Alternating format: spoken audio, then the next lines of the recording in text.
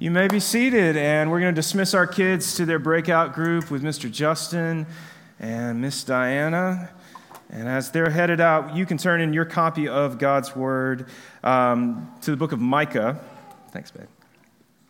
Book of Micah. And we're going to be wrapping up Micah today. So if you're new around here, for the last few months, we have been in a series called The Hidden Prophets, in which we've been exploring the books in the Old Testament that are known as the minor prophets. There are 12 of these books. Today we're wrapping up the fourth of them, which is Micah. And Micah is a book that is known as a pre-exilic book. So thus far, we've been taking all of these in chronological order, and everything that we've looked at thus far has been pre-exilic. And so you can divide these minor prophets up into three sections. Pre-exilic, meaning before the exile, when both Israel and Judah are carried away by outside aggressors. The Assyrians, the Babylonians come in and destroy things and carry people off into exile. You have the exilic prophets who are speaking during the time in which the people are living in captivity in Babylon. And then you have the post-exilic prophets that we will ultimately get to, who are speaking and teaching at a period of time when the people are finally allowed to return back to their land and to Jerusalem. And so thus far we've looked at Jonah, Amos, Hosea, and Micah.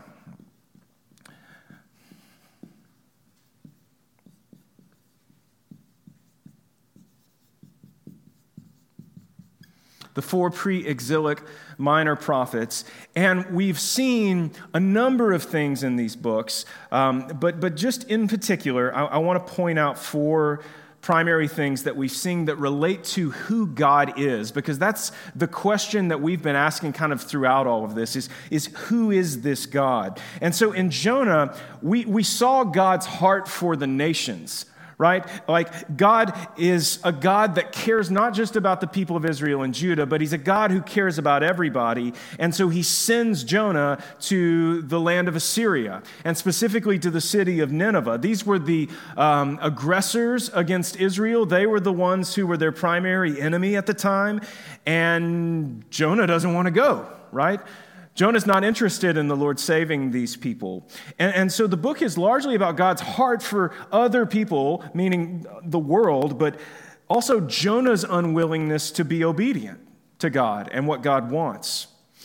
Amos, we saw God's heart for the vulnerable, the fact that the nation of Israel had oppressed the poor and had taken advantage of people. And so we see God's heart for those folks, and the fact that Israel had in no way modeled God's heart for the poor.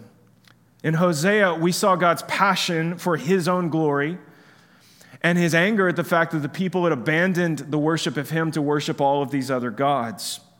And then in Micah, the theme has been God's perfect justice and Israel's complete lack of justice, not just specific sins like oppressing the poor or taking advantage of the vulnerable, but just in general, the lack of justice that pervades the land.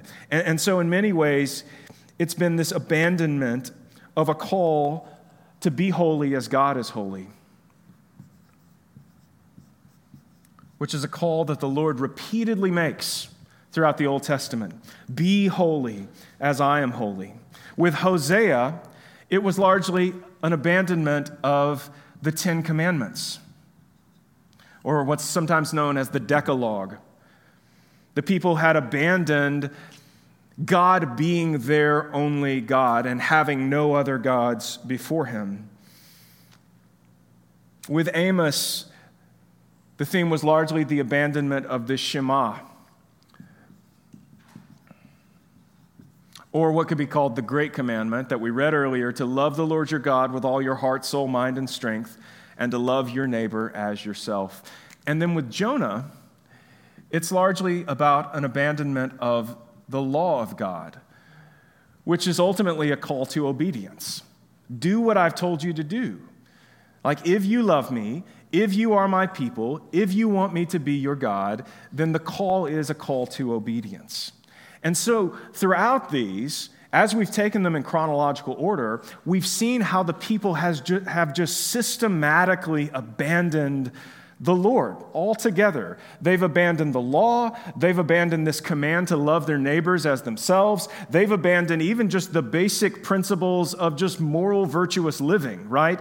Loving God and loving other people. And here's how you do it. Like, you don't steal, you don't murder, like you don't covet, like all that. And then just to kind of sum it all up, they have no intention whatsoever to be holy in the way that God is holy. That's not even on their radar. So that is what we have seen thus far. A God who is loving and just, and a people who in all ways have done the opposite of what he wants, despite the ways that he's come through for them, despite the ways he's provided for them, despite the ways that he's called them to repentance, and he's tried to convict them of their sin. They have just pressed on. And here's the thing, a question that can pop up as you read through something like the Minor Prophets is, what relevance does this have to us today?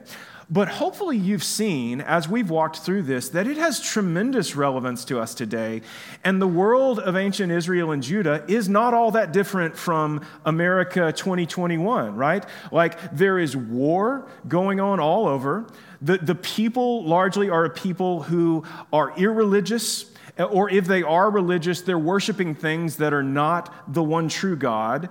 In their case, they're in many ways worshiping money, they're worshiping power, they're worshiping military might, and in some cases, just outright worshiping false gods, right? So if you start to read through this and examine the world at the time, it's not all that different. The people who had power crush and oppress the people who do not have power. The poor have no voice. They have no ability to move past the state that they found themselves in. Those who are victims of injustice are unable to push back against the injustice that they've experienced. And so a lot of the same things that pervade the news and social media today, we're seeing in the pages of the Minor Prophets, which on the surface seem like something that should have no relevance or bearing in our lives. And yet they do. And here's the thing. The same God that is speaking into that situation is the same God that's speaking into our world today.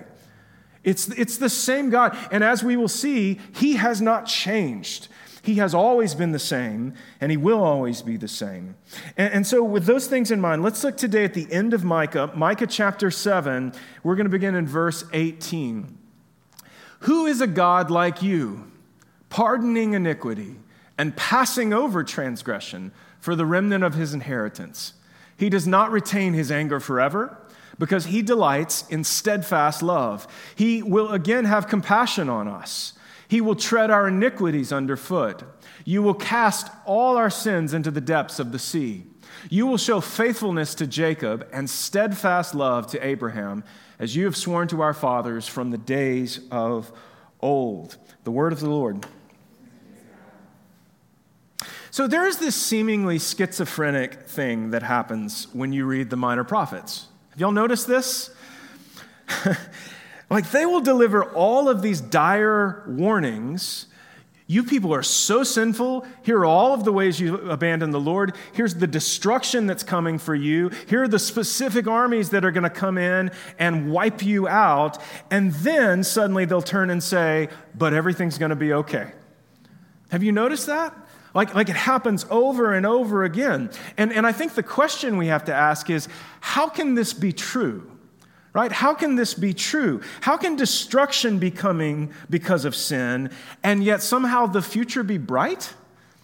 Because that's exactly what these guys are saying. Amos talked about it, Hosea talked about it, and now Micah is talking about it. And so Micah has done this several times. Chapter 4 is an example of, we've gone from all of these warnings to, but listen, the Lord is going to redeem Israel. The Lord is going to bring a redeemer. The Lord is going to save. And even here, this is how the book ends. These are the last words of this book, that God is going to come through and he is going to remain faithful. So Micah does this several times. He inserts these buts. Yes, these terrible things are going to happen, but then God will cast our sins into the depths of the sea, and he will again have compassion on us. And so we're going to wrap up today by asking the same question that we asked at the very beginning of this book about a month ago, and it is, who is this God? Who is this God? Because one of the reasons why we would read the scriptures in the first place is so that we can come to a deeper understanding of who God is and what he desires from us. And so we're asking that same question today. And Micah has been striving to reveal God's character to us. And in particular, the fact that God's character is perfect in justice. The reality is that God has a multitude of attributes. Many of y'all know this if you read our most recent book club book with us, In His Image, that talks about the attributes of God. Sometimes his attributes get boiled down simply to being love, that God is simply a God of love, and certainly God is perfect in love, but somehow there is this tension between God's perfect love and God also being perfect in justice. And Micah in particular has been holding up this lens of justice.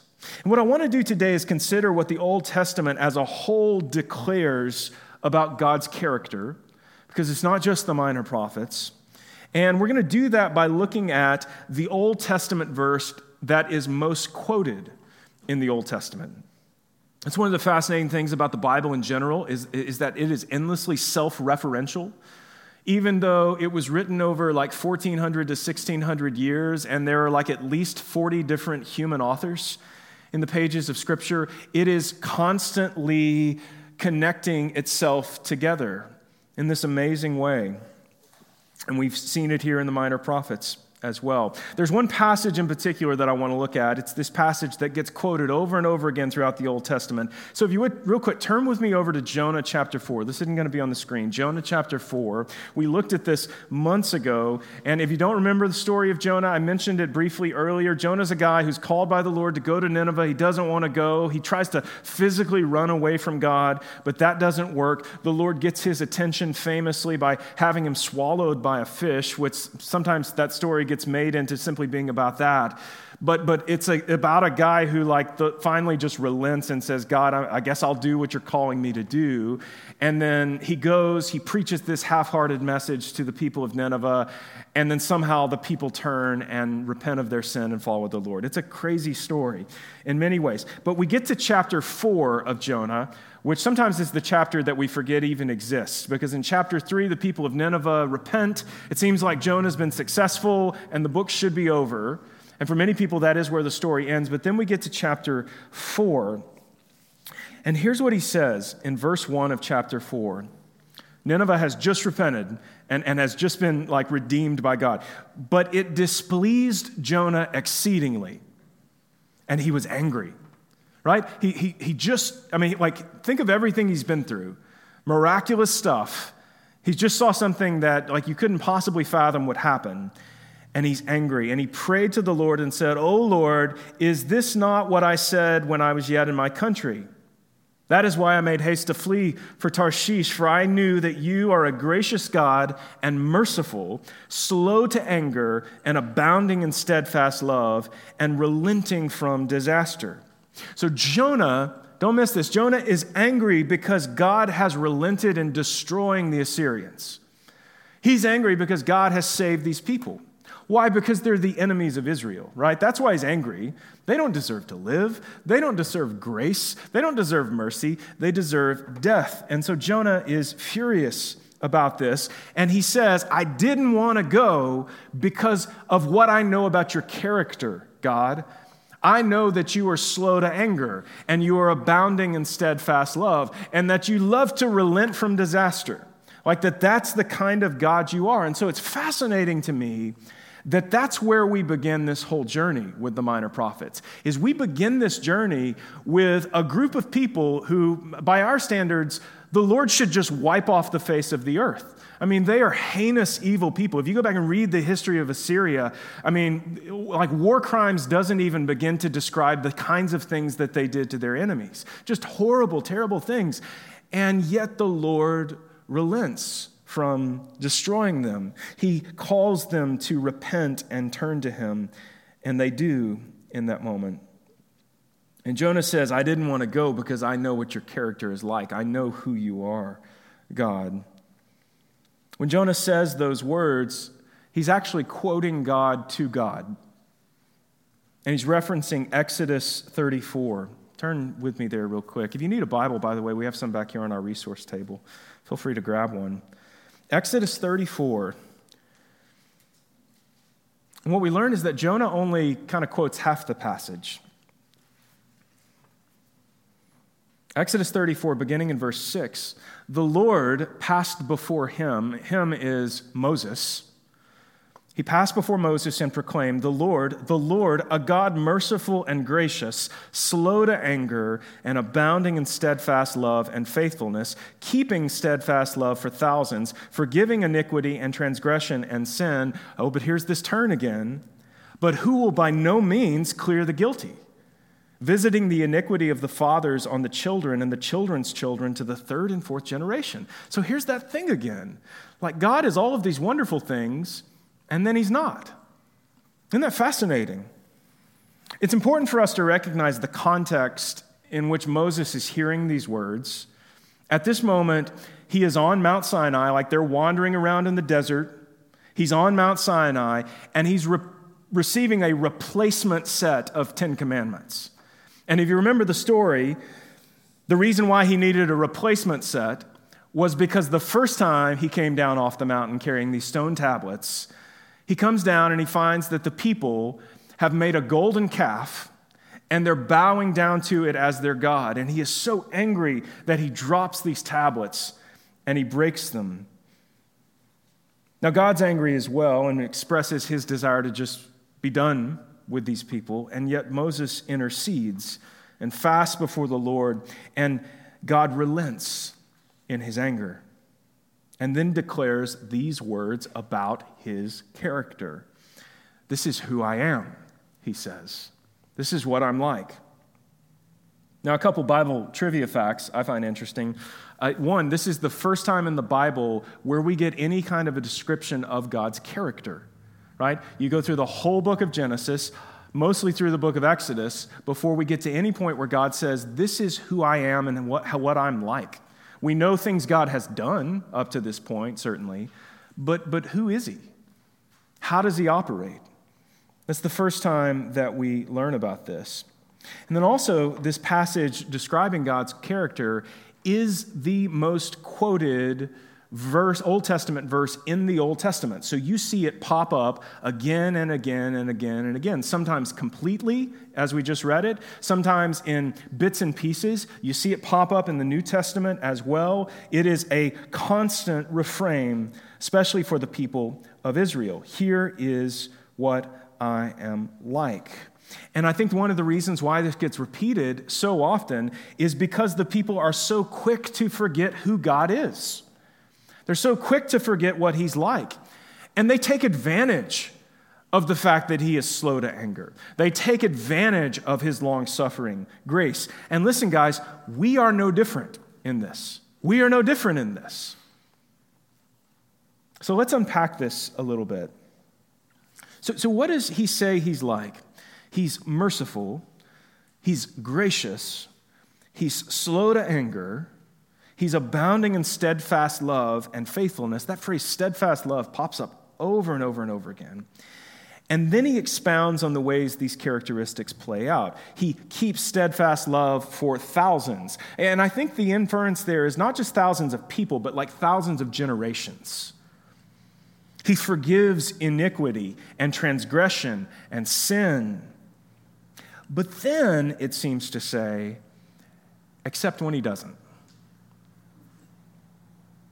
He will not clear the guilty, but he will visit the iniquity of the fathers on subsequent generations. So, is it just me or is that confusing? Right? There's a tension here. It seems like doublespeak. He is all of these things except when he's not. And a lot of times, if you hear this statement about God's character quoted, you'll hear only the first part, right? Especially in today's world. Like, remember who God is. He's just lovey-dovey, right? He loves you all the time. He's merciful. He's gracious. He's slow to anger. Hard stop.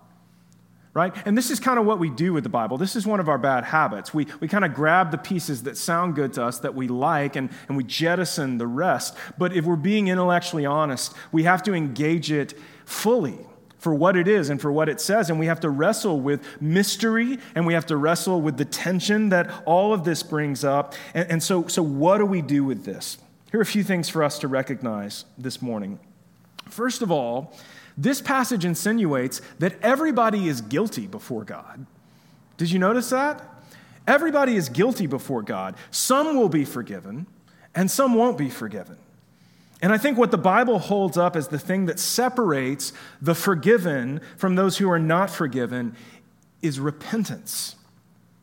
Repentance. There are those who will recognize their sin, seek forgiveness, and seek to turn from their sin. And there are those who will close their eyes, ears, and heart and press on in their sin. And from the Old Testament to the New, this is a consistent call from the Lord to everybody: repent. This is Jesus' basic message, Matthew 4:17, repent, for the kingdom of heaven is at hand. It's like the first words to come out of his mouth once his ministry begins. That's the call. Now notice that that's not just a call to intellectual assent.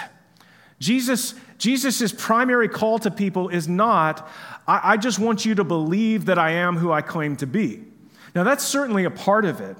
But if your belief in who Jesus claims to be does not in any way lead you to turn from your sin, then what the Bible would say is that that belief is not real.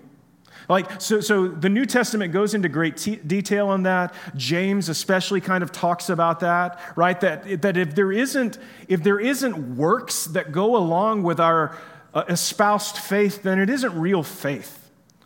Like if we're not changing, if we're not treating other people in the ways that God would have us treat other people based on what we believe to be true about Him, based on our knowledge of Him, then it isn't real faith. Right? So faith is not just something that we intellectually assent to. Faith is something that changes us. That shouldn't be surprising considering all of the language that Jesus uses about like being born again, like being transformed. The language Paul uses about the old man coming off and the new man being put on. We see these things over and over again. Repent, for the kingdom of heaven is at hand. And we talk about this often, but the biblical model of repentance is not just a model where I feel bad about my sin, or I feel guilty, or I feel shameful about things that I've done, but it's a model where, based on what I believe to be true of God, and what I believe He has done for me through Christ, I am like turning off the road that I've been on, and I am now on a new path. So the Greek word that gets translated as repentance, it includes this idea of turning, of changing. I was on this road, and now I'm on this road, and I'm moving forward. And if you've been with us throughout much of this study, here's what you've seen. God, in His love and mercy, sending prophets to call the people to what? Repent. Right? To make them aware of their sin. To let them know the ways that they've abandoned the Lord.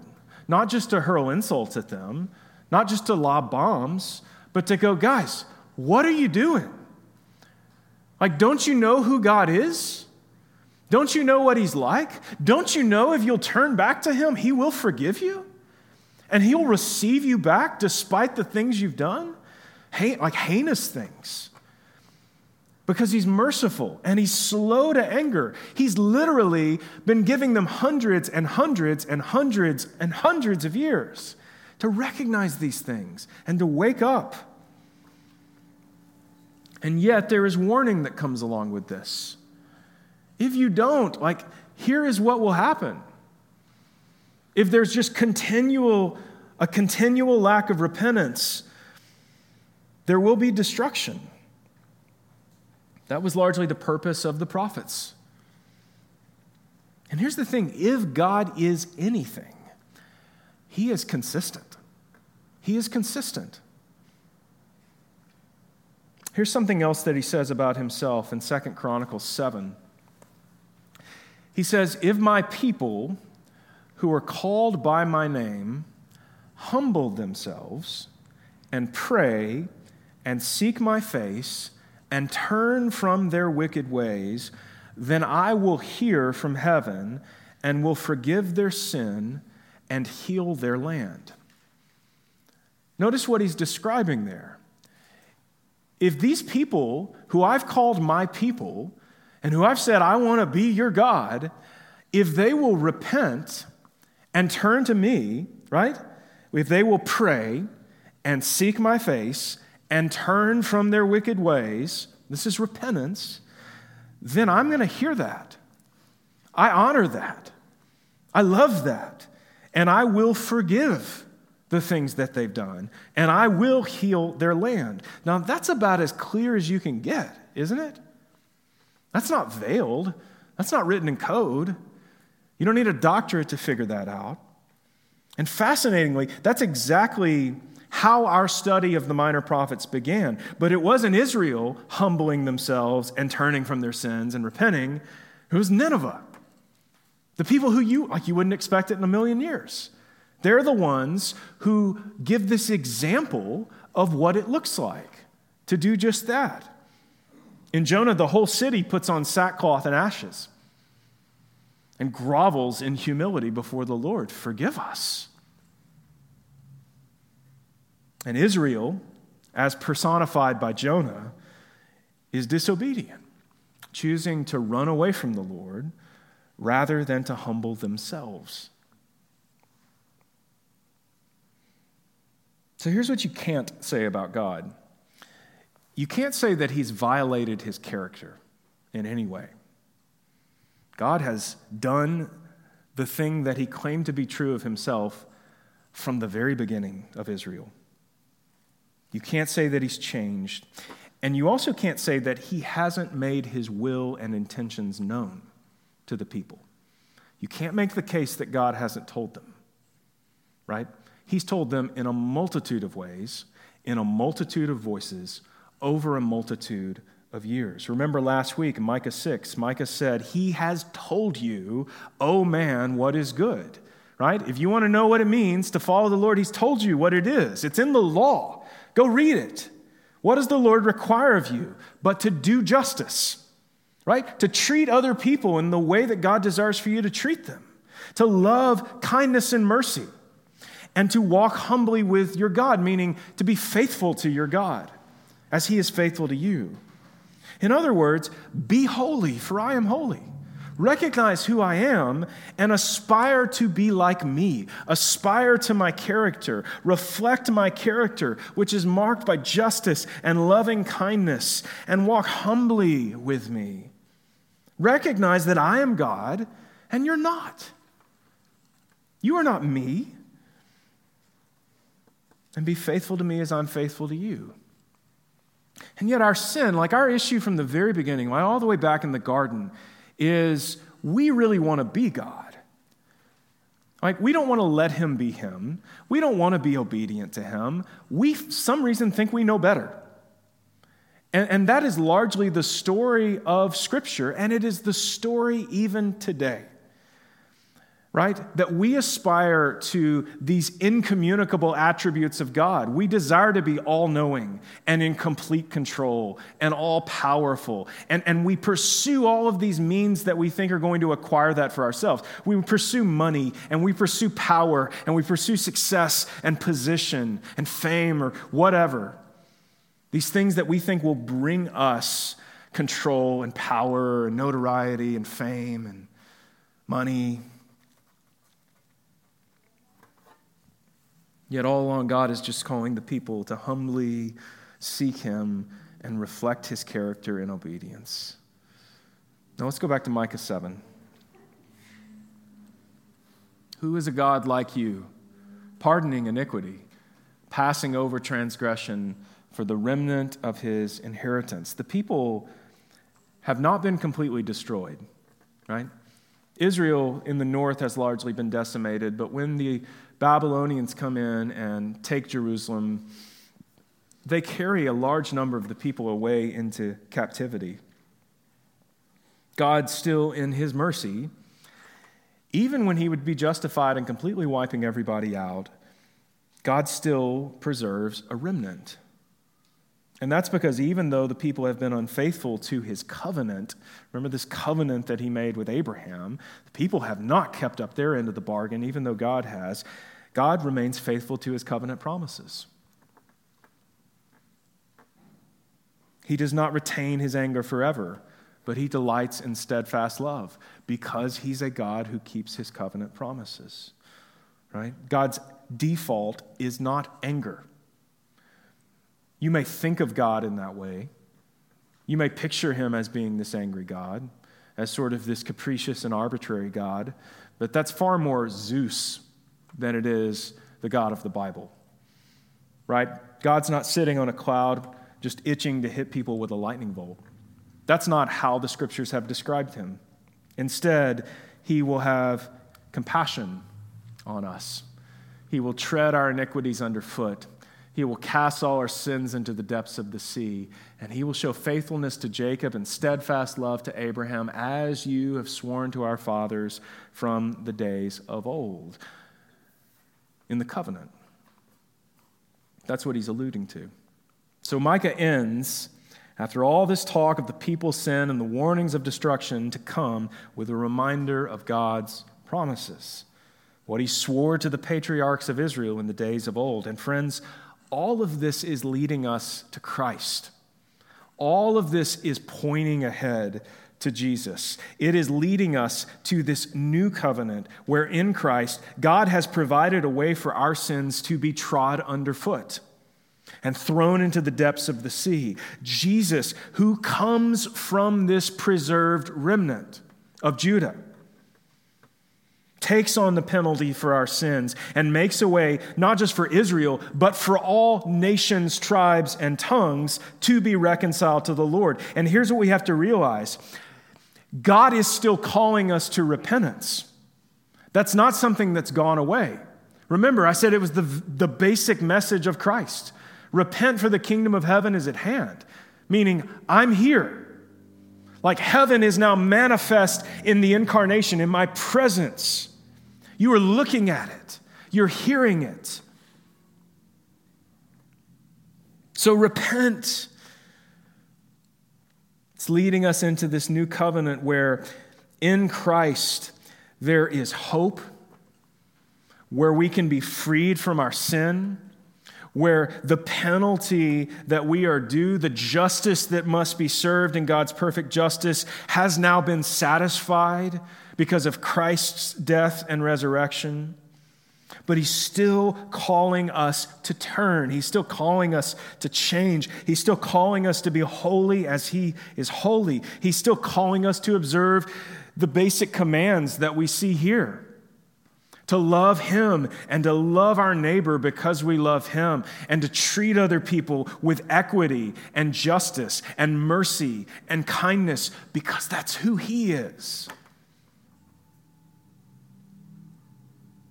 He still desires for us to be a people who model his character. But now through Christ, two significant things have happened that equip us for this work. One, God's Spirit, God's Holy Spirit now indwells the lives of believers. In the Old Testament, God's Spirit kind of comes and goes. It will come on certain people at times and then leave. And now, if you've read the story of Pentecost in Acts 1 and 2, God's Holy Spirit has now come to live permanently in the lives of those who have faith in Christ, empowering you for repentance and empowering you for maturity and empowering you for the mission that God has laid out for you and for me. And so if we will submit to the leading of the Spirit in our lives, if we will not quench the Spirit, as Scripture talks about, then we will increasingly grow to embody God's character, the character of Christ in our lives. You are not left alone in your finiteness, in your inability to be perfect. God has made a way. He is truly in and with us. And then secondly, because of Christ's sacrifice, the Scripture says all our sin is covered, past, present, and future. Because Jesus is the perfect sacrifice for sin. In the Old Testament sacrificial system, you had this yearly day of atonement where animals would be sacrificed for the sin of all the people, but then it's like the next year it's got to be re-upped again. And yet Jesus is once and for all the perfect, unblemished, spotless Lamb slain so that all might be reconciled to God. There doesn't need to be another sacrifice. There doesn't need to be a future sacrifice because your sin is covered by his blood. If God is anything, he is consistent. He is unchanging. The God of the Old Testament is the same as the God of the New Testament. He's a God who delights in steadfast love. His default is that he's merciful and gracious, slow to anger, abounding in steadfast love and faithfulness, keeping steadfast love for thousands, forgiving iniquity and transgression and sin. But he's also still a God who will by no means clear the guilty. Those who close their ears and their eyes and their heart and their minds and just press on in what they've been doing, in not submitting to him in obedience, in not seeking to emulate his character in their lives, who will be guilty of putting their faith and trust in themselves and in their good works. People who will not do justice and love mercy and walk in humble faithfulness to God.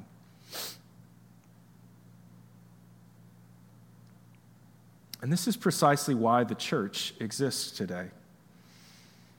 In this age, we are the ones who have now been sent by God into our world to declare the truth of who God is and what he has done for us through Christ. Like the church inhabits this prophetic role today.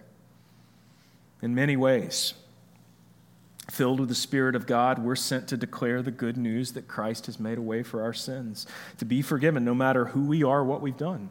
Some of us may think, there's just no way that God can look past some of the things that I've done in my life. And yet when you read the story of Israel and the things that they had done, and the fact that God was willing to be merciful to them, you better believe he'll be merciful to you.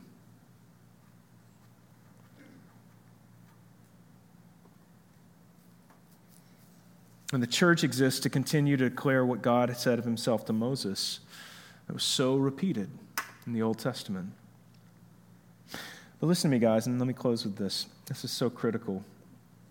If people don't see loving kindness coming from your life, your message will be rendered null and void. Right? If the character of Christ is not coming out of your life, however imperfectly, anything you claim to be true of Christ will be rendered null and void. What's compelling about the gospel if you treat me the same way that everybody else treats me?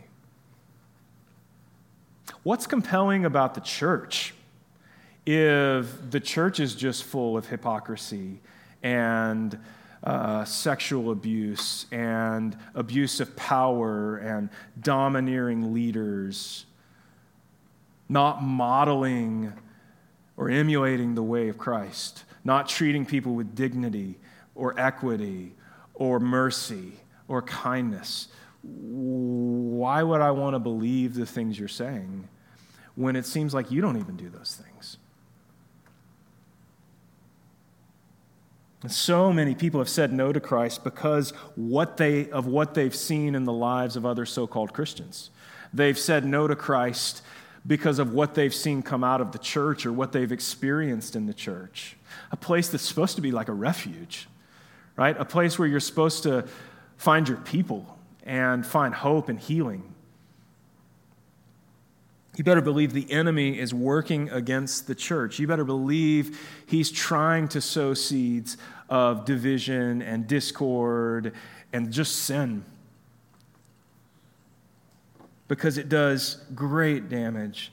And many of us are examples of people who are still a little tentative about this Jesus thing because of what we've experienced, not because of anything Jesus has said. God's desire for Israel was not just that they would be a people who espoused belief in him, but his desire was that they would be a nation who modeled his character. Hopefully, we've driven that point home today. And that's largely what the Old Testament law is about. So when God's people, when they claimed that title, that they knew what it looked like to reflect God's nature to their neighbors. And so when they didn't, when they oppressed their neighbor and swindled their neighbor and worshiped false gods and didn't do justice and didn't extend mercy, they were actively defaming God and his character. Let us not be guilty of the same thing today. May our lives present not only a consistent message of hope in Christ, but may we also live a counter-cultural lifestyle where we actually do unto others as has been done unto us through Christ. Let's pray. Father, we confess that there is great mystery in the pages of Scripture. There are things that seem to be in tension. There are things that seem to be confusing. And yet, Father, this morning I pray that you would communicate your truth into our hearts. God, that you would reveal to us through the power of your Spirit what is true of you, of who you are, and the fact that you are unchanging, and the fact that you err on the side of loving kindness and mercy, and long-suffering grace and patience. Father, would you give us hearts that long to model your character, to treat other people in the ways that you've treated us, not just so that we can be good or moral people, but because of what we believe to be true about you. May we be so moved by the love and grace and sacrifice of Christ that our lives truly are perpetually transformed, that I truly am a different person next year than I am right now. Father, would you reveal to us the areas of our lives, as we prayed earlier, that we have not fully submitted to you? And God, would you give us an abiding sense of humility about the things we don't know and don't understand? Would you help us to recognize that you are God and we are not? And that you are unchanging even in the ways that we vacillate. God, fill us with hope and joy through your Spirit to be the men and women you've called us to be in our families and in our neighborhoods and in our workplaces and in the world around us, declaring the message of the gospel and also modeling the truth of who Christ is. We love you. It's in your name we pray. Amen.